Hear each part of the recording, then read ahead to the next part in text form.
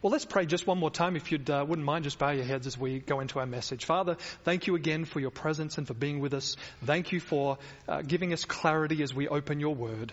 In Jesus' name, and we thank you. Amen. Some of you may have heard of the individual, and we put his face up on the screen here, Armand Hammer. Any of you heard of the name Armand Hammer? The chairman of Occidental Petroleum. Now, he died December of 1990 at the age of 92. And when he died, he was a legend. He had done things people only dreamed about. He had become a successful businessman and a person of influence with presidents and a generous philanthropist and patron of the arts. USA Today called him a giant of capitalism and a confidant of world leaders and flamboyant crusader for world peace and a cancer cure. Other reports cited his many accomplishments, such as making his first million by the age of 21, providing humanitarian aid to Soviet Russia in 1921, and improving U.S.-Soviet relations and receiving numerous awards granted by over a dozen countries.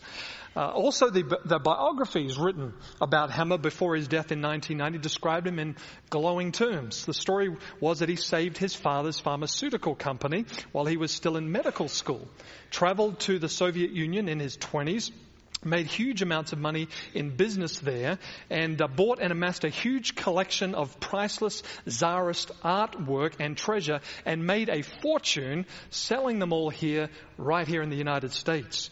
He later went on to buy Occidental Petroleum Corporation, turning it into a multi-billion-dollar organization. Now, most people thought he was a business genius, but after he died, the truth about Armand Hammer came out. Armand Hammer's image was actually a result of a carefully crafted public relations campaign that spanned 7 decades. He manufactured much of his personal history. He continually controlled information about himself, hiring ghostwriters to create fictitious autobiographies of his own life, and even created a company, Armand Hammer Productions, whose mission was to make films promoting him. All these efforts were made to disguise a deceptive man who used people like objects and then threw them out like trash when he was finished with them. Hammer had no friends. He allowed his father to go to prison for him. He neglected his only son. He hid himself from his only other child, an illegitimate daughter. He left a trail of broken marriages. It's no surprise that when at Hammer's funeral on December 13, 1990, it was poorly attended. His son Julian didn't appear, and neither did his family, the family of his 2 brothers. His pallbearers were his chauffeur, his male nurse, and other personal employees. Pretty sad, isn't it? The story of Armand Hammer reveals the disturbing truth that people aren't always what they appear to be on the surface. Some people are mere pretenders, bluffing their way through life to hide who they really are. Maybe we've run into people like that from time to time. Why would anyone want to live to fool anyone is beyond me. But the fact remains, pretenders exist. And when found out, how disappointing, especially when expectations run high for these individuals. Now, unfortunately, these experiences aren't isolated to the world, but they've found their way also into the Christian church. As a matter of fact, Jesus addresses these 2 issues in another story that he shared. Now, if you'd turn with me in your Bibles to Matthew chapter 13, and this is where we're going to be. Matthew chapter 13. Matthew is the only gospel writer that actually deals with this particular parable or story that Jesus spoke. And it's in Matthew chapter 13, and we'll look at verse 24 through 30. Matthew chapter 13, verses 24 through 30. Another parable put he forth unto them, saying, The kingdom of heaven is like unto a man which sowed good seed in his field. But while men slept, his enemy came and sowed tares among the wheat and went his way. But when the blade was sprung up and brought forth fruit, then appeared the tares also. So the servants of the householder came and said unto him, Sir, didst not thou sow good seed in thy field? From whence then hath it tares? He said unto them, An enemy has done this. The servant said unto him, Wilt thou then that we go and gather them up? And he said, No, lest while you gather the tares, ye root up also the wheat with them. Let both grow together until the harvest. And in the time of the harvest, I will say to the reapers, Gather ye together first the tares, and bind them in bundles to burn them, but gather the wheat into my barn. And so Jesus talks about pretenders in the church. These two issues with regard to pretenders and how to handle disappointed expectations. I'm not sure if it was put up on the screen. Maybe we can put that up on the screen as well. Want to make sure you get the essence of this particular parable. The parable of the wheat and tares speaks to the issues of the pretenders in the church and how to handle disappointed expectations. All right, so Jesus shares the parable. The disciples come to him after actually nearly pleading, can you please explain this? And so Jesus does, back down in verse 37. So jump there with me to Matthew 13 and verse 37, and we'll look at how Jesus explains his own parable. Aren't you glad Jesus helps us with this one? Yeah, all right, Matthew chapter 13, and we're at verse 37. And he answered and said to them, He that sows the good seed is the Son of who? Man. The field is the world. The good seed are the children of the kingdom, but the tares are the children of the wicked one. The enemy that sowed them is the devil. The harvest is the end of the world, and the reapers are the angels. As therefore the tares are gathered and burned in fire, so shall it be in the end of the world. The Son of Man shall send forth his angels, and they shall gather out of his kingdom all things that offend and them which do iniquity, and shall cast them into a furnace of fire, and there shall be wailing and gnashing of teeth. Then shall the righteous shine forth as the sun in the kingdom of their Father.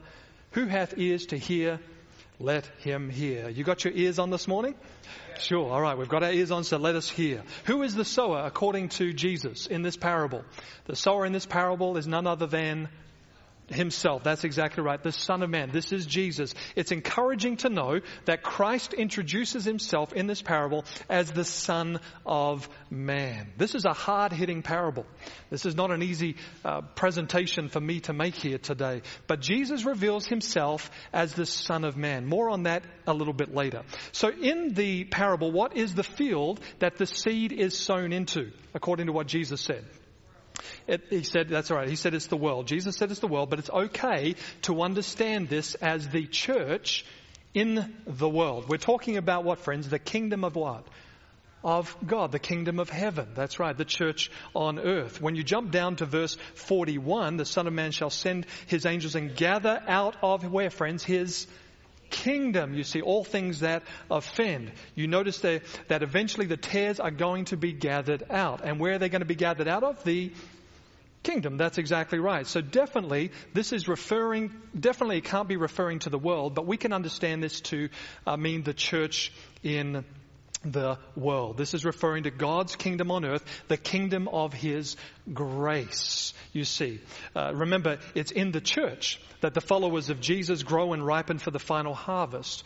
But the parable deals solely with the development of his followers. So we can understand when Jesus said the world, he's talking about the church in the world. All right, then Jesus reveals that there are two groups of people in the church, and we'll put the slide up as well for this one. There are two groups of people revealed in the church. You've got the good seed, who are the children of the kingdom, or in other words, those in the church that are born of the Word of God. These are folk who are converted, you see. They're genuine followers of Jesus. They are authentic. And then you've got the others. Now, by the way, for these folk, the authentic, theirs is more than a profession of faith in Christ, but a possession of Christ in the life. We're trying to define some terms here. Their creeds and their deeds are congruent, you see. And this happens not because they're born with some special advantage, but because they've opened their hearts wide to the truths of God's word and allowing God's work of grace to be worked out into their lives, you see. They're letting God have his way in their lives. These are genuine followers. They're letting Jesus have his way in their lives. Then you've got the fake. You've got the tares, who are the children of the wicked one who sowed the seed in the field. And Jesus said the one who did that is who? The The devil, that's right. You've got to be thankful for Jesus' explanation here. You see, God's not nor ever will be responsible for what the devil has done and continues to do. The Bible tells us that all good things and perfect things come from above, from the Father of lights, in whom is no variableness, neither shadow of turning. We read that in James chapter 1, verse 17. In other words, God issues grace. God issues goodness. God issues blessing. Hurt, pain, grief, all that bad stuff, well, Jesus said an enemy has done this. We need to make sure we understand a clear distinction. Now, back in the East in Jesus' day, men would sometimes take revenge on an enemy by scattering seeds into a freshly sown field. Now, it was likely that they sowed what is called the bearded darnel. And we'll put a picture for you up on the screen so you can see what this thing looks like. The bearded darnel. You've got the wheat and you've got the bearded darnel. The wheat is on the left, the bearded darnel on the right. The bearded darnel was used. It normally grows to about 2 feet tall today in Palestine. And while it's in its earlier stages, it's pretty much indistinguishable from the wheat. You can tell, right? It's very, very close to each other. But when the plant matures and the seeds of the darnel turn black, it then becomes very easy to distinguish between the wheat and the tares, between the wheat and the bearded darnel. Interestingly, the seeds are poisonous, very poisonous. And if eaten, it's said that they could produce violent nausea, diarrhea, convulsions, and sometimes, if taken in large quantity, death.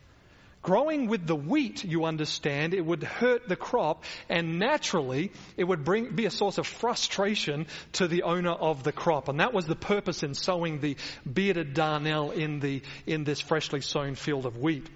So this graphic parable lends itself almost perfectly to the spiritual truth illustrated by this parable.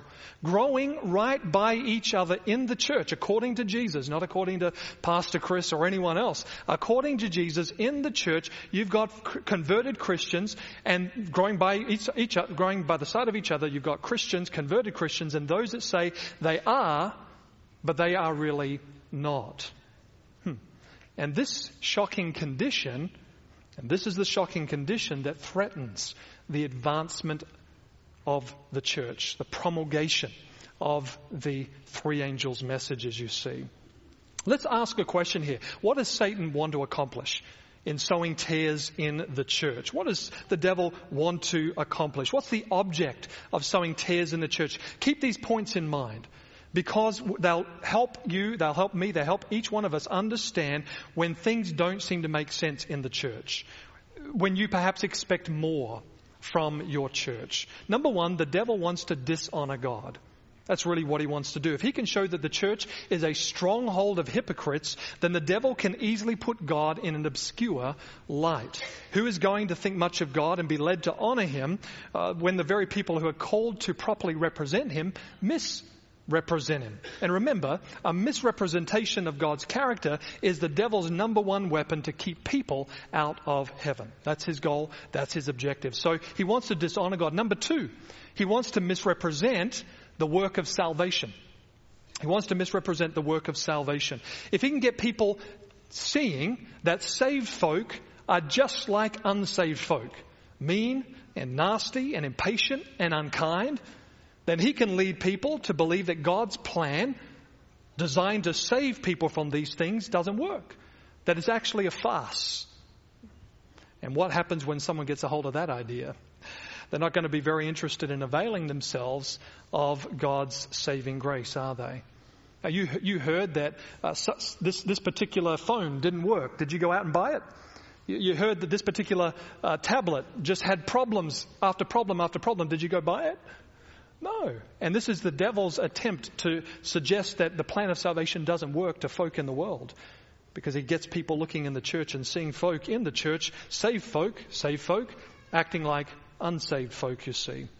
Folk need to see a change in Christians before they believe that it's the real deal and make it their very own. Thankfully, Jesus Christ can make that happen. Jesus can transform the character. Amen? No doubt about that. All right, so that's number 2. Number 3, what else does the devil want to do in sowing these tares in the church? He wants to imperil souls. How does the devil do this? He wants to get church folk looking at other church folk, and by doing this, he can get some discouraged and end up throwing in the towel, end up causing them to be discouraged. The devil brings into the church those that bear the name of Jesus while they deny his character. That's what the devil wants to do. The Arm and Hammers of the world he brings into the church. And how many people have lost sight of Christ because they spent too much time focusing on the problems and problem people, so to speak? How many have lost their spiritual footing because they let disappointment over false brethren in the church get the better of them? If they only kept their heads in God's word, if only they had looked to Jesus and seen in him loveliness and holiness and grace, if they only took the name of Jesus with them and sought to bring others to him, then perhaps they wouldn't have fallen away like some have. They forgot that Jesus can bring victory out of defeat. They forgot that Jesus can bring hope out of a hopeless situation. They forgot that Jesus can bring faith to conquer where only unbelief exists, truth to stand tall where error lies, and pretense masquerading as the real thing. Thank the Lord that Jesus can bring victory. Amen? No doubt about that. According to the parable, a tear is like the real thing. It is like the real thing. But a child knows the difference. But a child even knows the difference. One blistering hot day, when Mum had guests over for dinner, she asked her 4-year-old James to return thanks, pray over the food. Well, I don't know what to say, Mum. Well, just say what you hear me say, she said. So obediently the boy bowed his head and mumbled, "Oh Lord, why did I invite these people over on a hot day like this?" Children know. Children know. Some years ago, a pretty impressive picture was exhibited in London. And as you looked at this picture from a distance, it seemed as though you had a man bowed over, very pious man engaged in prayer. This is what you saw when you looked at it from a distance. A very pious man engaged in prayer, his hands clasped and his head bowed. And as you came nearer, though, to the picture, and you examined the painting, you realized, and as you looked at it more closely, you realized that in reality the man was actually squeezing a lemon into a punch bowl. Now, unfortunately, the enemy has sown into the church those who appear to be religious and pious, but all they're doing is making the lives of others sour. And so here's one of the lessons Jesus teaches us here in this parable. We'll put it for you up on the screen. Jesus is teaching us that not everyone who professes Christ actually possesses Christ. Not everyone who professes Christ lives for Christ. That's what Jesus is teaching us here in this parable. Well, someone's bound to ask, well, how do these folk get this way? Well, it's not an easy one to answer. One could suggest that perhaps some folk have built their Christian experience upon false or wrong principles. Perhaps they think that a profession of Christianity is good enough, just mental assent that doesn't change the life. Perhaps they think that that's good enough. Whatever the reason, the foundation of it evidently is wrong, and it ends up telling in their lives, and the fruit that they bear might even just be lemons. In the parable, I want you to go with me to verse 27. Look at that. In the parable, we read verse 27. So the servants of the householder came, and they said to him, Sir, didst not thou sow good seed in thy field? From whence then hath it tares? Now these folk evidently are distressed because of the attitude of some of the professed followers of Jesus in the church. They're bothered by seeing true and false believers mingle together in the church. Many find the church is not what they expected it to be, and their expectations become bitterly disappointed. They ask, perhaps, aren't all in the church representatives of Christ? Yet why are some acting more like the devil? What's going on around here? What's happening in this place? Listen, folk, if it should come as no surprise to any of us that the devil has done his insidious work. The parable says, while men slept, he did his work of sowing tares. We see that his is an undercover operation. He works cunningly, imperceptibly, and shrewdly. It shouldn't cause us to be disappointed when hypocrites are said to find their way through these doors. In the last book of the Bible, God showed John the devil making war against his last day church in Revelation 12 and verse 17. War means war. War means war. These are fighting words. Peter reminds us that the devil is like a roaring lion seeking whom he may devour. 1 Peter 5:8. The devil's on the war path. The devil has called an all-out war on God's people, and he means business. And so the second thing we can learn that Jesus teaches us here in this parable, and we'll put it up on the screen for you as well, is that we shouldn't be surprised or disappointed by the presence of pretenders in the church. We shouldn't be disappointed or surprised. Now, I'm not saying here today that you should just be relaxed and just think that that's just okay. I'm not suggesting that, and Jesus isn't suggesting that, but he's softening the blow for some of us. Some folk come to church and they expect it's heaven on earth, and perhaps in some respects it ought to be, but where there are folk, where there are people, there's imperfection. So if you want perfection, just let the folk go. And you'll have an empty church, but you'll have a perfectly empty church. That's all you'd have, you see. Jesus said, don't be disappointed. A humorous story appeared in Reader's Digest some time ago. This may serve as an appropriate illustration. The writer said, and I'm just reading the story, she said, my brother adopted a snake named Slinky, whose most disagreeable trait was eating live mice. Once I was pressed into going to the pet store to buy Slinky's dinner. The worst part of this choosing wasn't looking for the juiciest looking creature or turning down the clerk who wanted to sell me vitamins to ensure their longevity. The hardest part was carrying the poor thing out in a box bearing the words, "Thank you for finding me a home." I mean, you imagine if mice could think, what that mouse might have been thinking, or those mice might have been thinking when they arrived to their brand new home, only to be met with the flickering tongue and the fangs of their number one arch enemy, predator.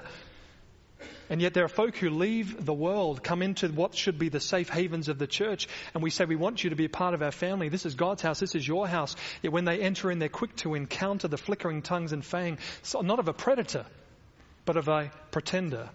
And how quickly these folk can become concerned and discouraged and wonder how this happened. Like the servants of the household in Jesus' story, they want to deal with the tares and wonder why the church lets it go on, lets it continue. But how does Jesus say these should be treated?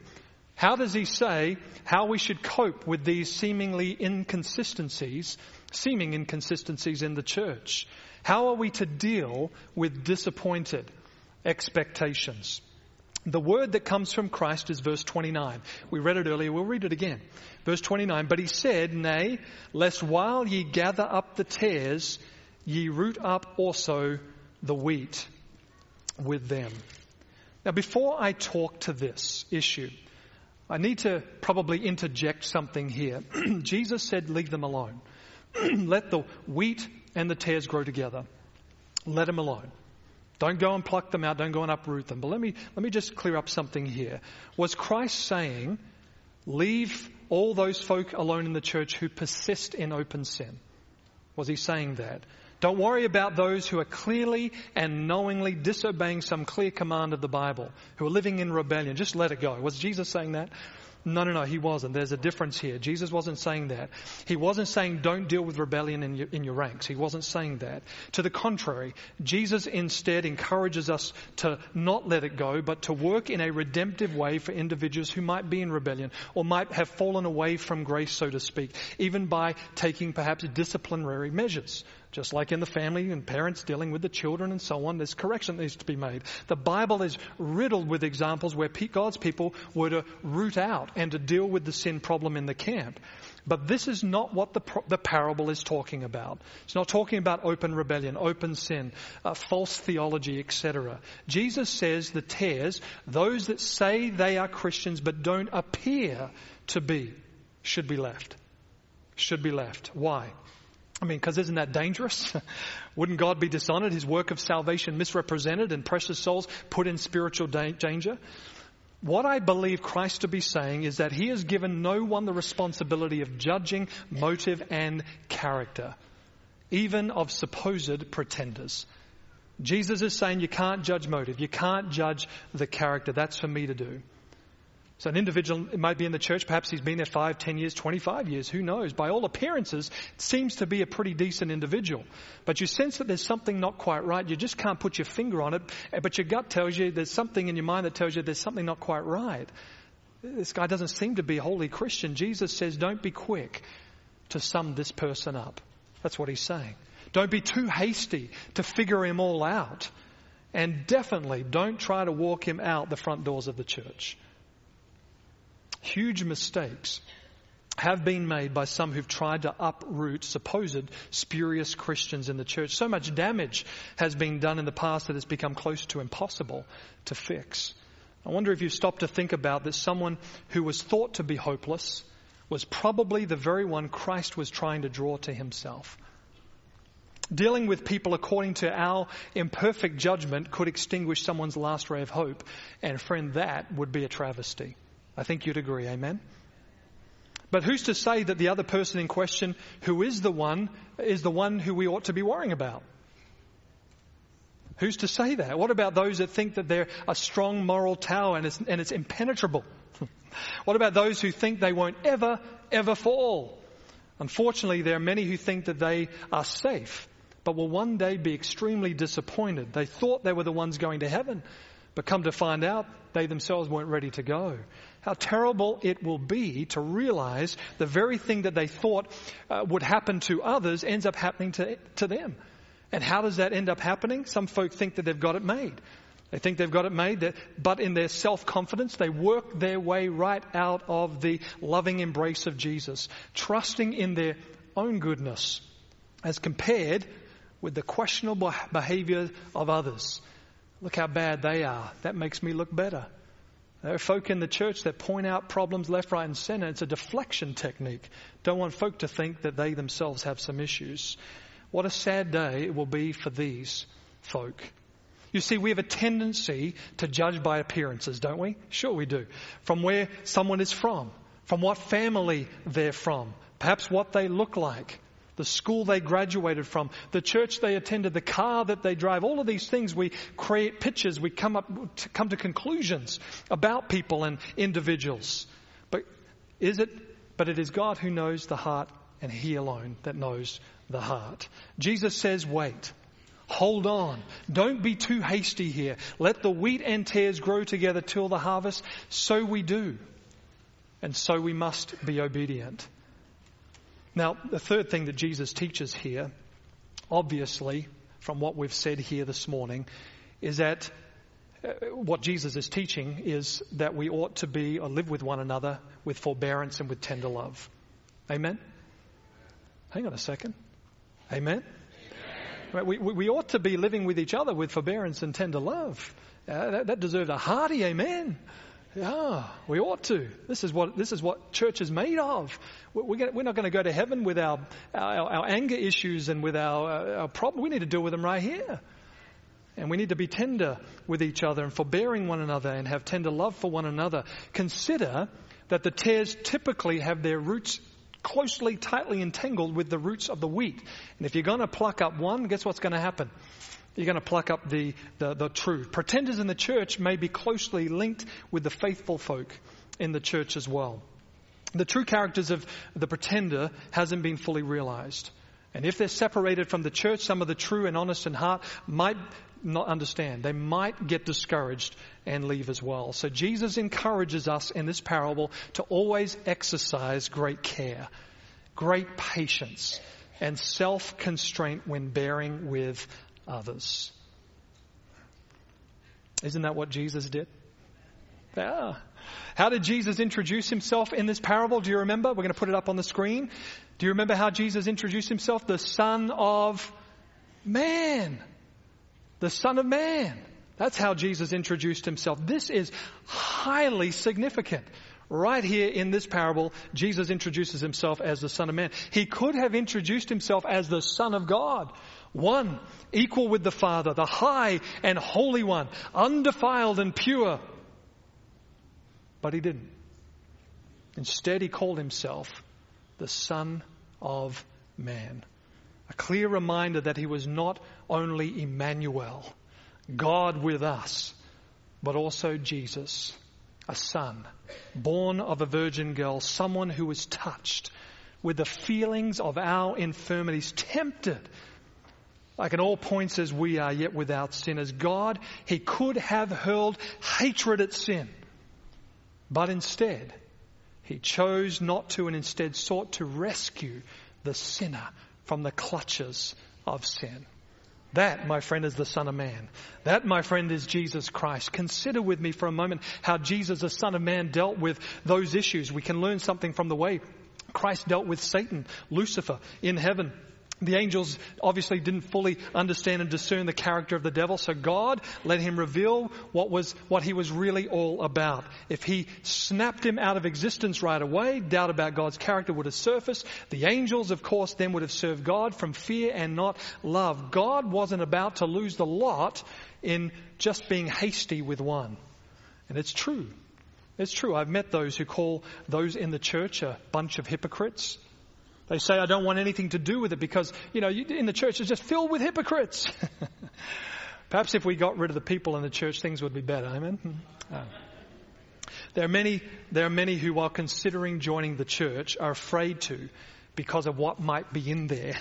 Like the boy who asked while encouraged to go swimming in the local lake by his mum, is there anything in there that's going to kill me? Maybe they've heard horror stories from those who've left or have been informed of tales of intolerance and coldness. But it is not reasonable for them to say these things, nor are these arguments can be used for an excuse for folk not to come to Jesus, you see. According to Jesus, the church will always have to endure pretenders. But from my experience, there are plenty of folk in the church that love Jesus Christ and are seeking to learn to become more like him in their daily lives. No one should become discouraged by people who are challenging, or by people who are or say challenging things. When we look at the early church, was it any better? Ananias and Sapphira, they joined the disciples, but they were struck down for not telling the what? Not telling the truth. Simon Magus was baptized, and yet he tried to secure a miracle by the miracle-working power of the Holy Spirit. He sought to buy it through payment. Demas, he was a trusted friend and disciple, but he forsook Paul. And Judas, he was numbered with the disciples. We need to remember that Christ doesn't want one person lost. He doesn't. His experience with Judas is on record to get it through to our thick skulls that we need to bear with others as he did. The tares will be in the church till when? Till the end. Till the very end. So what have we learned so far? What have we learned in this story, this parable? First, not all those who profess to accept the principles of the kingdom of heaven are what they appear to be at first. We've also been taught by Christ that we are not to be surprised and therefore disappointed to find in the church those whose lives have not been transformed by his grace. And lastly, we've discovered how Christ would have us treat everybody in the church with forbearance and tender love. That's what we've learned. Now, before I close, it must be clearly stated that this parable should not teach anyone to become suspicious of anybody else. You read a parable like this and some folk get it in their minds and get a little confused about some things. They start looking around and wondering, am I a wheat? Are they the tares? What? No. No. Jesus wasn't saying do that. He wasn't saying get suspicious about others in the church or to point out those who you suppose to be tares. That's not the purpose. That's not the reason Jesus gave this parable. It's pretty obvious from Christ's teaching that he would have us all be wheat. Amen? I mean, the fact of the matter is he's saying you don't want to be a tare. You want to be a wheat. That's what you want to be. He would have all of his sons and daughters be converted and transformed and changed. Have all of his family allowing the transforming power of his grace to make the necessary changes in their lives in preparation for that great day when Jesus Christ comes back again to take them home. Our desire is to be wheat, amen? Sure. And how? By simply recognizing our need of our Savior each and every day, trusting our lives into his hands day by day, and following his word, even though it may call for some awkward adjustments to be made in the life. We just follow his will because we love him and his grace is in our hearts. We need to practice humility. We need to practice self-distrust. Look to Jesus. Learn of his ways, trust in his methods, and trust in his grace. And when it's all said and done, Christ will decide who will be considered worthy to dwell with him in the family of heaven. For in him and him alone it is him and him alone that knows our thoughts and knows our heart. It is him and him alone that reads our minds. Friend, in the end, there'll be only two groups in the church. There will be the wheat and there will be the tares. And in the end, the truth will finally be revealed, whether you will be faithful or whether you will be declared a pretender. And my prayer is that we will be considered faithful. The choices we make today about Jesus and his influence in our lives will determine the destiny that we each will receive. What awaits the tares is clearly frightening. There's no doubt about that. Lake of fire, no eternity, no life, no Jesus. However, those who remain faithful, those who keep their hand in the hand of Jesus and look to him to be transformed by his grace, a wonderful promise remains, an eternity with Jesus Christ. Wonderful promise, wonderful assurance. The choice is evidently clear for each of us, isn't it? Each and every day we have moments to decide. Even at moments we have to decide, am I going to run off to be like the devil or am I going to be like Jesus right now? Am I going to trust his word or am I going to distrust his promises for me? We've all got those decisions we have to make each and every day. The choices we make today are very clear. We want to choose Jesus every day, every moment of every day, amen? This ought to be our decision. This is what the parable encourages us to do, to live for Jesus, to be a wheat and not a tare, and to be ready when he comes again. That's our prayer, amen? We want to be ready when Jesus comes. And we don't want to just, we don't want to get ready, we want to be ready, and we can be ready as we trust in his work in our lives and we cooperate with that grace that's working in our hearts and in our lives. Let's be ready. Amen. Amen. We're going to sing our closing hymn at this time, and I'm going to have to whip out the bulletin here to make sure I got it right. It is number 334, and I want you to pay especially close attention to the last verse, the last stanza of this particular song. There is a tendency in our hearts to sometimes, in all of our hearts, to perhaps sometimes drift from the Lord, and we're asking the Lord to not let us drift, but to keep close to him, to stay by him. Let's not be pointing fingers at anybody else. Let's be worried about what God is doing in my life and whether I'm faithful, whether I'm following his word. Amen. This media was brought to you by Audioverse, a website dedicated to spreading God's Word through free sermon audio and much more. If you would like to know more about Audioverse, or if you would like to listen to more sermons, please visit www.audioverse.org.